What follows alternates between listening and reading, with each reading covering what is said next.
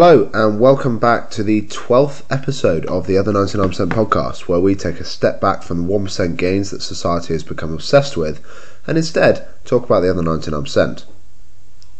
Throughout this series we will discuss everything from nutrition to sleep, training methods, work-life balance, leadership and mental health. Last week we spoke about physical resilience, and this week we're going to look at mental resilience, the other side of this, and I think it's an incredibly pertinent topic and one that's been thought about almost daily, whether that's consciously or subconsciously, over the past 18 months. Mental resilience, in my opinion, is something that spreads across all aspects of life. It's in the way we deal with stress on a day-to-day basis, whether that's work, financial, personal, perhaps if there are issues with interpersonal relationships, and it's present in the way we deal with every type of setback as well. Now, this is something that sport and physical training can expose us to from a young age, and I think it's incredibly important for everyone to undergo this type of stress. As humans, we're almost hardwired to make things easier for ourselves. We like our processes, our routines, our comforts, our communities. And when something happens that disrupts this for us, it causes us stress. It doesn't have to be large, but just thinking about how you can react to something as trivial as a traffic jam in the morning. You see where I'm headed with this. It's just traffic, but it causes a huge amount of stress at times. Disruptions cause stress and stress reactions. Last week I spoke about the physical stress, and this is a good thing to experience this. In fact, it's necessary to elicit a positive change in our bodies. But does the same rule apply to psychological or emotional stress? Do they develop our mental resilience?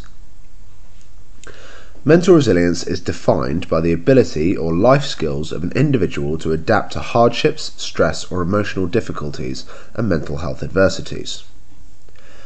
It's sometimes difficult to relate to the hardships of others or feel like your own hardships are recognised or empathised with.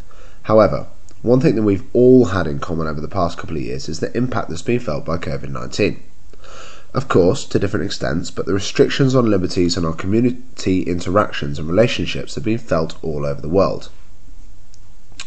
Stress and hurt can cause us to become withdrawn, tired, agitated, sad, angry, and a host of other emotions. These are not unhealthy, okay? It's okay to feel these things, and it's more than okay to let these out and discuss them and share them with people around you. In a sporting or physical context, these emotions could be caused by injury, illness, or selection.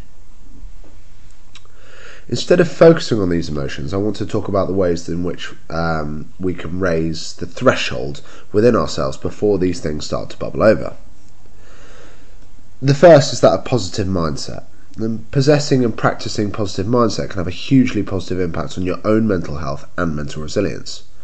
In addition to this, and I've mentioned before about the law of attraction, and that you'll attract people around you that have similar qualities to those which you outwardly project. So if you make a conscious effort to practice having a positive mindset, then you're going to begin to grow a group of individuals around you that develop this whole positive community and these relationships that lift you up and make you more resilient as a whole, as a team, as a group. In addition to the idea of positive mindset, another tried and tested method is that of growth mindset. Dealing with terminology is something absolute terminology is something that I'd recommend staying away from. And what I mean by that is always this or always that. Okay, and the reason behind this is because you are what you believe you are. If you're up against a difficulty, you have an injury that's preventing you from completing your normal daily tasks, holding you back from that physical challenge that you've worked towards, statements like, "this will never get better," or "I'm always injured," can actually have a really detrimental impact on your overall mental well-being and dent that resilience that you've been working on. Instead, I really believe in reframing this in your mind and including the word "yet." I haven't achieved any of my goals. This becomes, I haven't achieved any of my goals yet. It sounds simple, and yet the impact is profound. This links directly with your positive mindset and can really help lift those around you as well. If you hear people in your support network, those accountability partners that we've spoken about in the past, speaking in their negative absolutes, you can lift their spirits and their expectations just by adding the word "yet." Growth mindset to me is the understanding that you're on a journey and that where you are at the moment is merely a part of the process, and is part of your development and to develop you in the longer term. Moving on slightly from this and linking, as so often is the case, topics around health and sport back to your motivations for starting in the first place, what is your why? And at some point in your journey of health, fitness and training, there's going to be something that sets you back or disrupts your flow. It could be something negative, like an injury or a global pandemic, but equally it could be something really positive, like having a child, getting promoted, and that perhaps leads to longer working hours than you had before. But these things are barriers along the way, and it's important to always refer back to your reason for starting. If this is strong enough, then you'll always find a way to adapt and overcome that which is in front of you. And what's so great about this is obstacles or setbacks are just like goals. Once you achieve or overcome one and move on to the next, you start to become the type of person that overcomes setbacks. Things happen without a pause in your stride, and you start planning on a way to overcome and move past them almost without thinking. Example, you now work longer hours, so you don't have an hour after work to go for a run, to go to the gym. So what you do instead is you wake up 30 minutes earlier than you did before, and you get another form of exercise done. You do a HIIT session, you do a strength session, you still go for your run, but you make it a short interval session before you start the day. This is so much better than simply giving up or moving past that training session thinking, it just can't be done. Having your goals written down will also help your development of mental resilience. They serve as this visual reminder of why you're doing this in the first place, why you laced up your trainers for the first time, and to help reinforce that singular why. These tried and tested methods all work together, and you can have one of them on their own, but if you start bringing them all together in a partnership, they become much, much stronger as a result, more effective. So, overarching your why is your support group, your tribe of like-minded individuals who are there to remind and advise you when things do become more challenging, or that you can overcome this obstacle and move past it and continue to achieve. They pick you up when you need it, and they make sure you're pointed firmly in the right direction before taking that next step. So, let's sum it up. Roadblocks, stresses, challenges are always going to happen. Outward dismay or upset is totally normal and totally fine to do.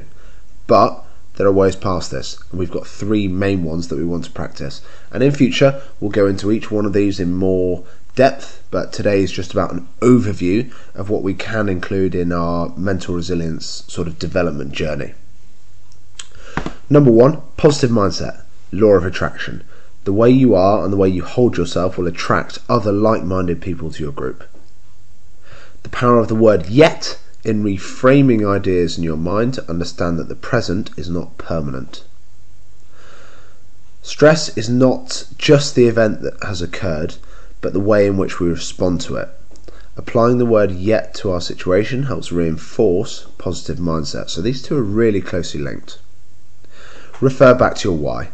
This is number 3. If it's not strong enough, okay, you're going to struggle. But if your why is your center, okay, if it is strong enough, it will lead you back on track and keep you moving forwards. Your accountability partner or partners and your written targets are critical to this, and they serve as a reminder as to why you began on the journey that you have, and they help keep you moving forwards, and they will ultimately be there with you every single step of the way until you get to that next goal, that next goal, that next goal. So that's us for today. Really brief overview into what mental resilience is. Like I said, we will be going into more depth on some of these topics in the coming episodes as well, so make sure you're tuning in.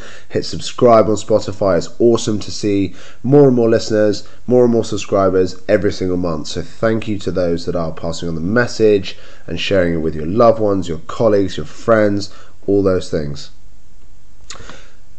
I actually checked this week, and the podcast is now being heard in over 15 countries, which from my perspective is just epic. So please, please, please keep sharing, keep talking, and if you want to direct any of those questions or queries to me directly, you can do this via Instagram at theother99%, or on Twitter, or by email at george-cook@live.co.uk.